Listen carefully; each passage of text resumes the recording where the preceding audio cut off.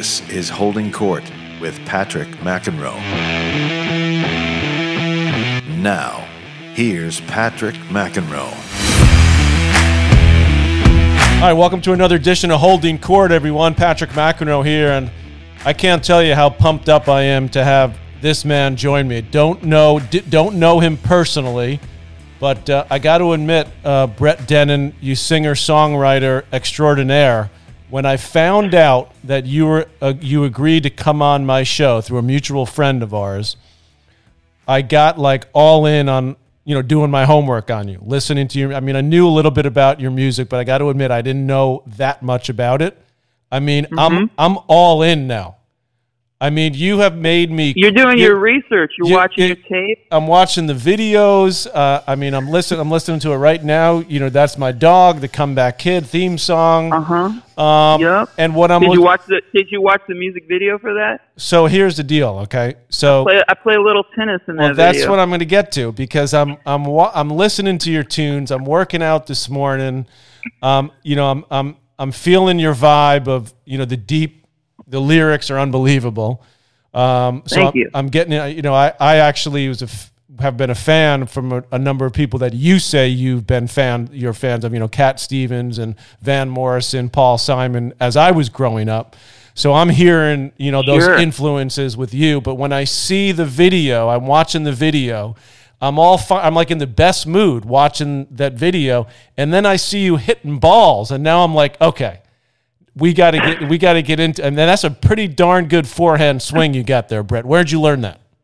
Well, it's gotten a lot better, Patrick. That was 2011, I think. I've gained some ground. My ground strokes are a lot better than that video. But I still wear the tie-dye. Well, you got to. I mean, you're a California kid through and through, obviously, as I learned doing my research on you. I know you're big into the outdoors. You talk a lot about you love skiing.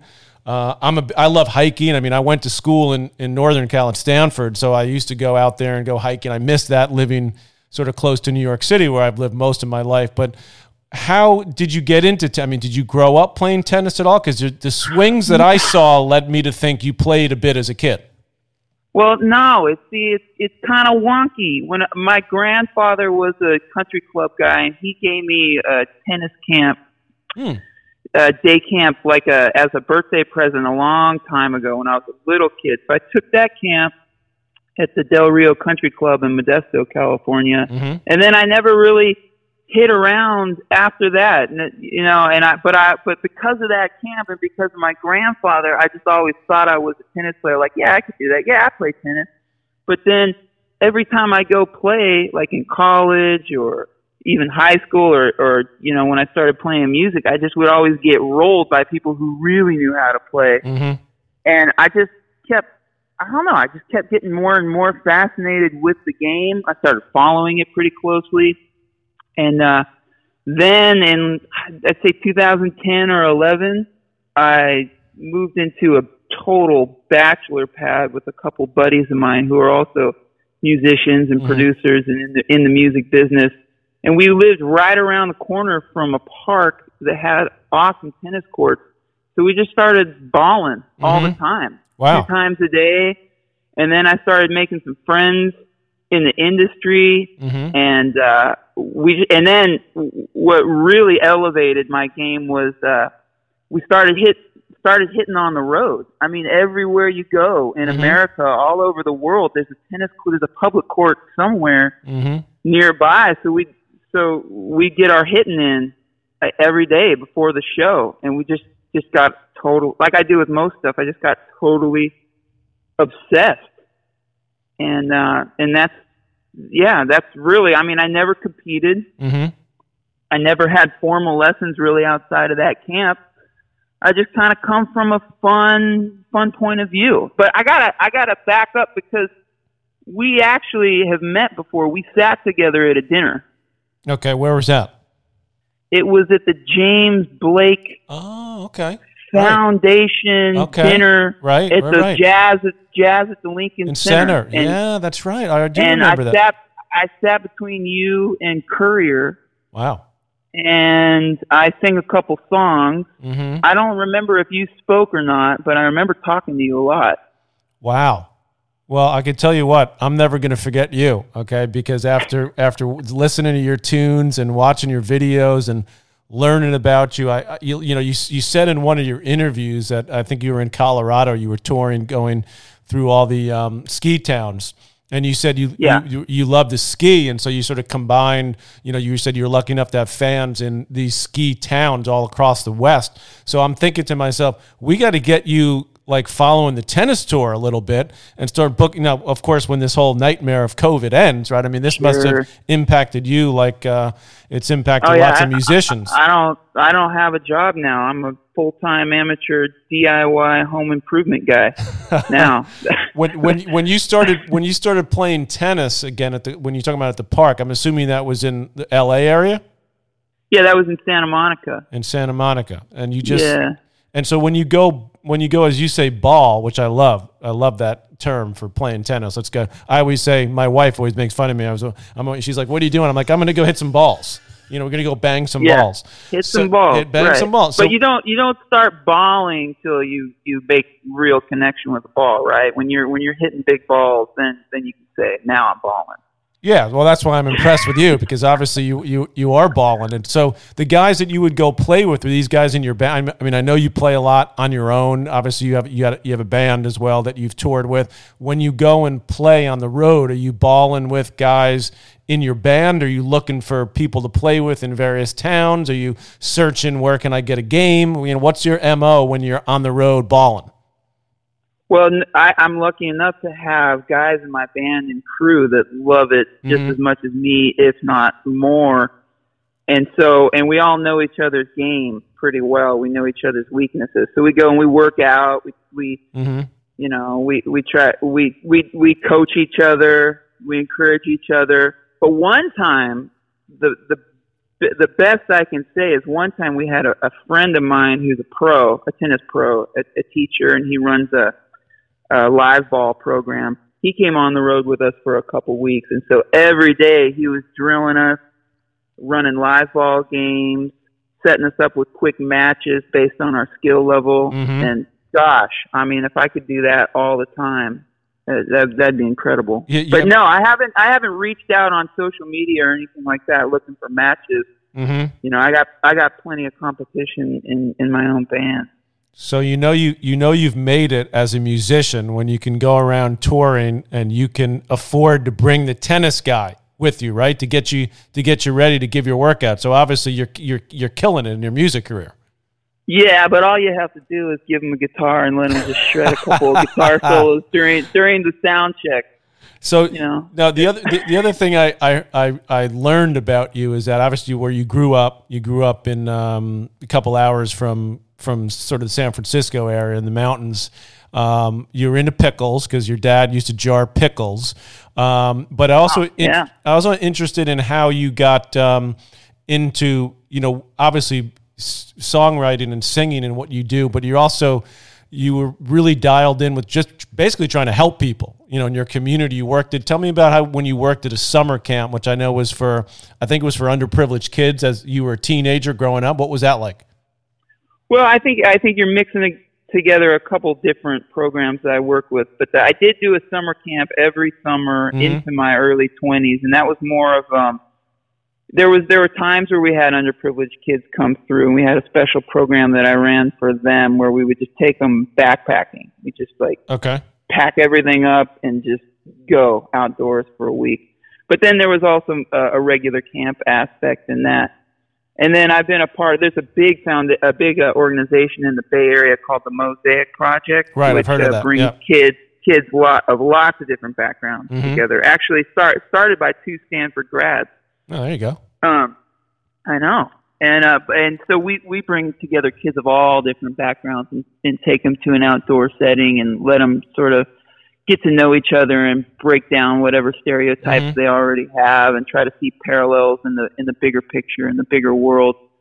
But my parents just have always, I don't know, they always enrolled me in community service programs or scouting, and it seemed like we were always picking up trash by a river or something like that on a weekend. So it just kind of felt natural. And when you start playing music and bringing people together at concerts, you have to see an opportunity to do something with that. Mm-hmm. And usually people are like-minded and on the same page and wanting to do some sort of good in the world. So I'm always looking for the next angle to do something, because I think not only does it fulfill me, but it fulfills people, and I think it really just kind of helps spread the word on who you are and builds a bigger, more important brand. I love what you said in one of your interviews, because you're talking about your interest in helping others, and I think at one point when you were a kid you wanted to be a teacher, and then you realized your gift that you had in music, and then you said music creates feelings in people, and I got to tell you, listening to your stuff, I mean, I was crying listening to, when we were young, cause I'm in my mid 50s, I got 3 daughters, and, you start thinking about your place in the world even more, I think, as you get older. So I'm watching this and you've got that ability to tap into that. And then you've also got, ability to just have so much darn fun, with the Comeback Kid. I mean, I know that's for a big, a TV show when you did that song, but how do you find both of those? Because to me, that's a remarkable gift to be able to give that type of vibe within your music. Well, I think that's just the magic of music. I mean, when you put notes together and space them out and move them around, it just does something. I mean, nobody really knows why it does what it does, but every note combined with another note in some sort of an order makes people feel a certain way. And then when you add lyrics on top of that, I mean, it really is the magic of music. I mean, I try to write things that are positive and uplifting or storytelling and try to tap into the human experience. But even if I didn't do that, if I just wrote about garbage and banana peels, the fact that there's a melody, there, the melody evokes some sort of emotion. And it's just like, I think that's why I love doing it, is because it's a great unknown. Nobody really knows why people like music or what music is successful or not. It's just magical stuff. It's amazing It's the best way I can describe it. When you listen to a good tune, like a new tune, I always think to myself, there's so many songs in the world, right? And there's not that many chords, yet this person figured out how to do something new. And that to me is what always mesmerizes me about music. I mean, even now, that's my dog. I mean, that's in my head. Listen, I'm just listening to that, watching your video. You got that hook going, and okay, I'm supposed to be talking about tennis, okay, in my podcast. Bro always try to bring it back to tennis, but your forehand looks pretty solid. You're a pretty lanky guy. You're kind of, how tall are you? I'm not a mover. I'm 6'5". You're 6'5". Okay, you're bigger than I thought. Okay, well, when I was playing on the tour way back in the day, Brett, when I played somebody that was 6'5", I'm like, this guy's got no shot because he can't move, right? Right. Now, of course, that's I'm the same way. But now that's changed, Brett. So I'm trying to motivate you, because now you got guys like, Del Potro, all these guys, Zverev. They're all 6'5". They're all 6'4" now. All these young guys. Yeah, and they move like gazelles out on the court. So there's still hope for you. What do you do when you say? They all have Olympians for parents. I have a carpenter and a stay-at-home homeschool teaching mom. Yeah, well, that worked pretty well for you, doing the homeschool part of it. So what do you do for your training? You said you and your guys on tour, when you're playing, do some other stuff for sort of cross training. What else do you do? Well, I love running. I actually just took a run on the beach just a little while ago, and now I've gotten really into surfing. But that's more of a meditative thing than anything. But like you, I mean, I ski pretty much all winter long. Mm-hmm. I just like to be active outside, just moving around. Even when I'm stuck at home, I like to just start tinkering with things and just get up and move around. I'm not hitting the weight room or anything that. Right. If that's what you're asking. No, you're just doing. No. You're not doing like plyometric stuff like that all these tennis players do now with the bands and the whole deal. Let me ask you this. One of your videos was awesome. I mean, they're all great, but the one with the older lady. Yeah. Is that Vera? What's her name? Yeah. So Yeah. Like, where'd you come up with that? I mean, that must have been unbelievable. I mean, to film her skydiving, and it's about and you going in there and cleaning her apartment, cleaning the toilet. I mean, that was like, how'd you come up with that idea? That was brilliant. What we did was we went to LA and we did a casting call, and we were looking for a certain age group of people, in their golden prime. And instead of giving them lines to read, we said, just riff, improvise, tell us what your absolute perfect day would be. If you could do anything, if you go back and do anything that you've done in your life or anything you wish you could have done. And so I forget how many people we interviewed or we auditioned. There was like 10 to 20. And some people said the wildest things. I mean, one guy was like, I want to ride on a horse on the beach naked. And we're like, okay, well, I don't know if we can really do that in the video. Right. Another guy.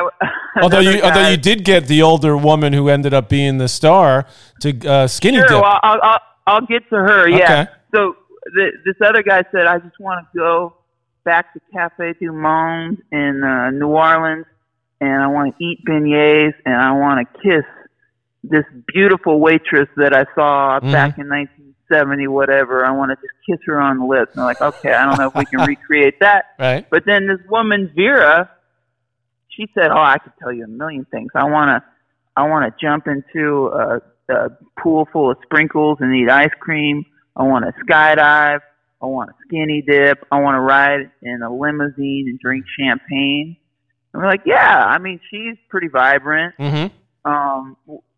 We could tell right off the bat, and she had a charisma, and all of her ideas seemed feasible.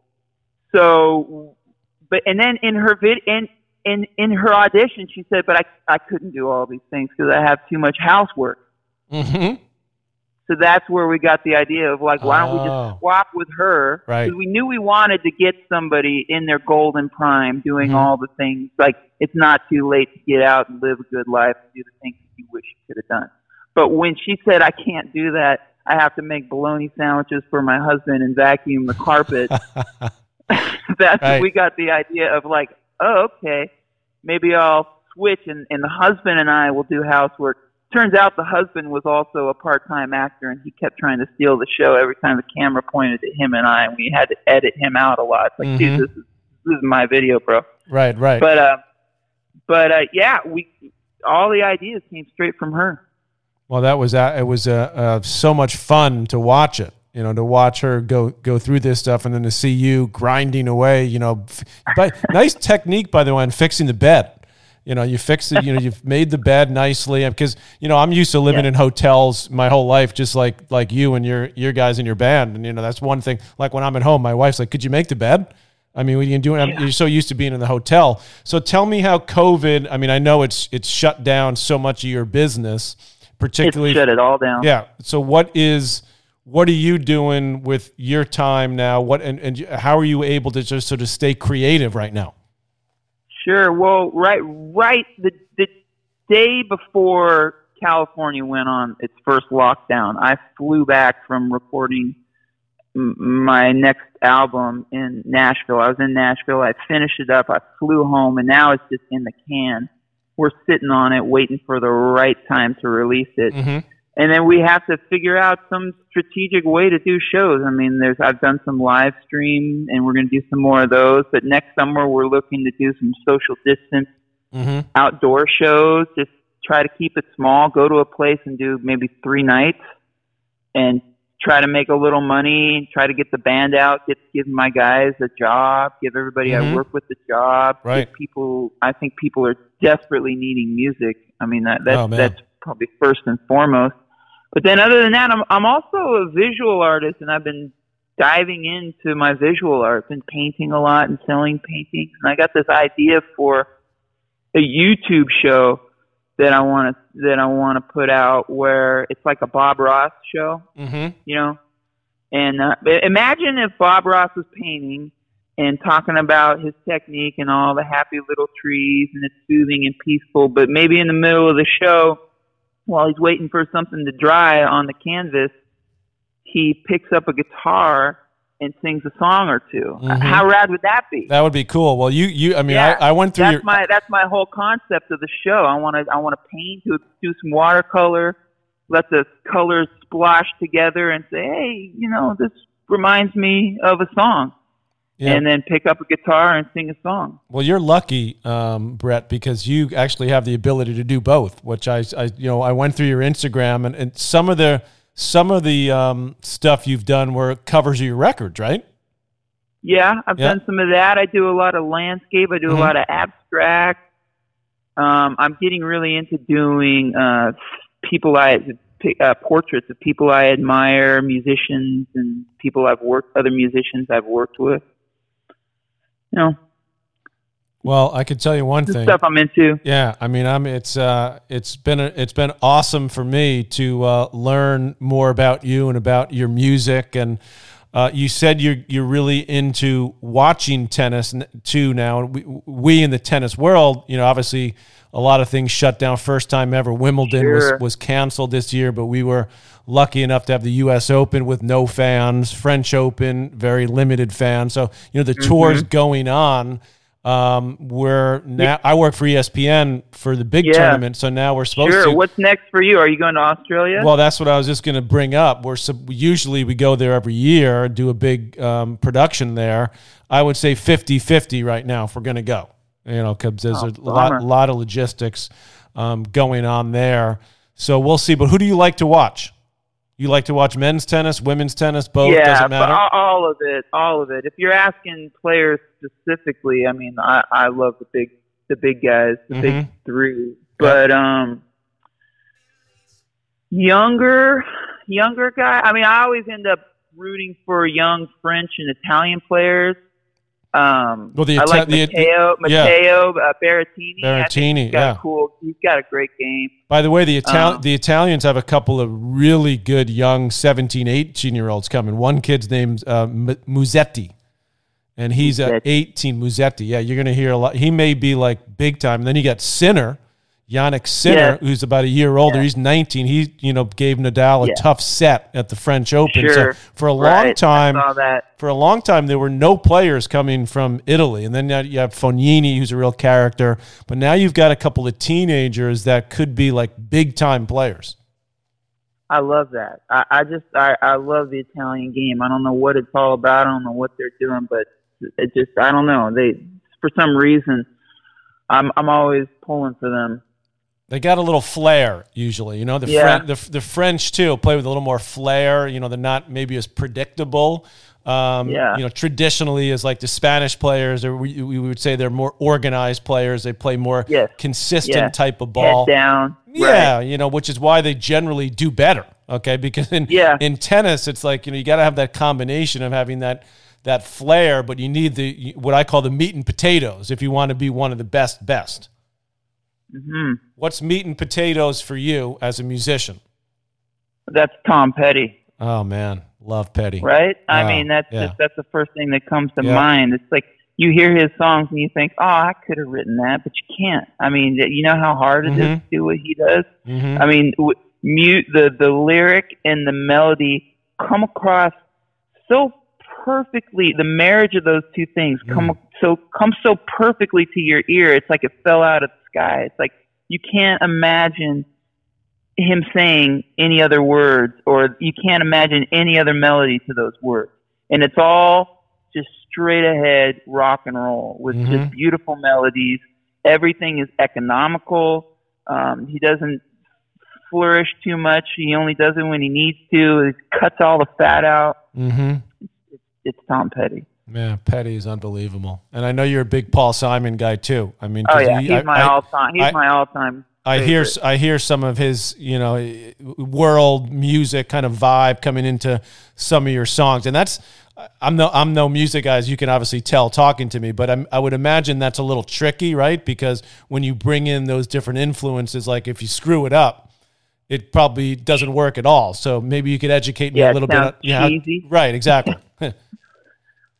Well, I mean, you got to really understand. I think you just have to really love the music that you're trying to emulate. You have to understand and really know a lot about it. Mm-hmm. Like, like everybody's always trying to put a little bit of reggae into their music, but most of the time it sounds flat, or it sounds cheesy, or it sounds fake, hallmarky, whatever you want to say, because they're not really understanding what it is that makes reggae. Reggae has a completely upside down rhythm beat. If you're thinking about where the drums fall in every measure of the song, it comes from a completely different place. You kind of have to understand where it's coming from, and then if you want to show your influence in a music like reggae or various African music, you can't really go all the way. Mm-hmm. You just have to just do a little bit of it to let people know that you love it and you admire it, but you're not trying to rip it off at the same time. Right, you're not trying to be Marley, but at the same time, if you do even a little touch of it, you better do it well, right? So you better have a lot of information and background in that genre. So, all right. Yeah, and you got to do it with respect, Mm-hmm. too, and, right? No, absolutely. So when you get back, when this whole craziness ends, and I also notice you on Twitter promoting people get out to vote. So we all know how vitally important that is coming up. I won't go into any more detail other than that, but I think you catch my drift. Why not? Well, my tennis fans are like, don't talk politics on your podcast. I'm leaning, I'm starting to go there. If you don't talk politics on your podcast, where are you supposed to talk them? Yeah, I guess just in the bar or whatever, but now you can't even go there. So when you get back on... I catch the drift. When you get back on the road and you get back, you better still be balling in L.A. because you can still, tennis is a perfect sport for social distance. So you can play all you want. Mm-hmm. So you're still playing? And everywhere. I mean, there's beautiful courts all over the country. I mean, I hear people say that we don't have the infrastructure in America to bring up a lot of tennis players, but there's courts everywhere with nobody on them. Beautiful public courts that look like they should be private. I mean, just get out there and hit some balls. Well, it's not easy to get good at tennis. It takes a lot of skill, a lot of work, a lot of repetitions over the years. Just like I'm sure playing the guitar and writing music, which you do about as well. Yeah, but you can get lucky with the guitar. I mean, you can just have 3 chords and a cool idea and hit the jackpot. With tennis, you got to grind. You just told me about Tom Petty. Come on, now you ain't getting lucky doing that. Maybe once, but not like Petty or like you. You, Brett Dennen, keep doing what you're doing. Follow him, everybody, on Twitter, Instagram. Check out his videos on YouTube for his tunes. Absolutely been a real pleasure for me, a revelation. Thanks, man. For me to really dive into your music, and I'm hooked, man. I'm like, I appreciate it. And you keep inspiring people, okay? And keep banging that ball. Okay, buddy. The one and only Brett Dennen, everyone, on Holding Court. Holding Court with Patrick McEnroe is powered by Mudhouse Media.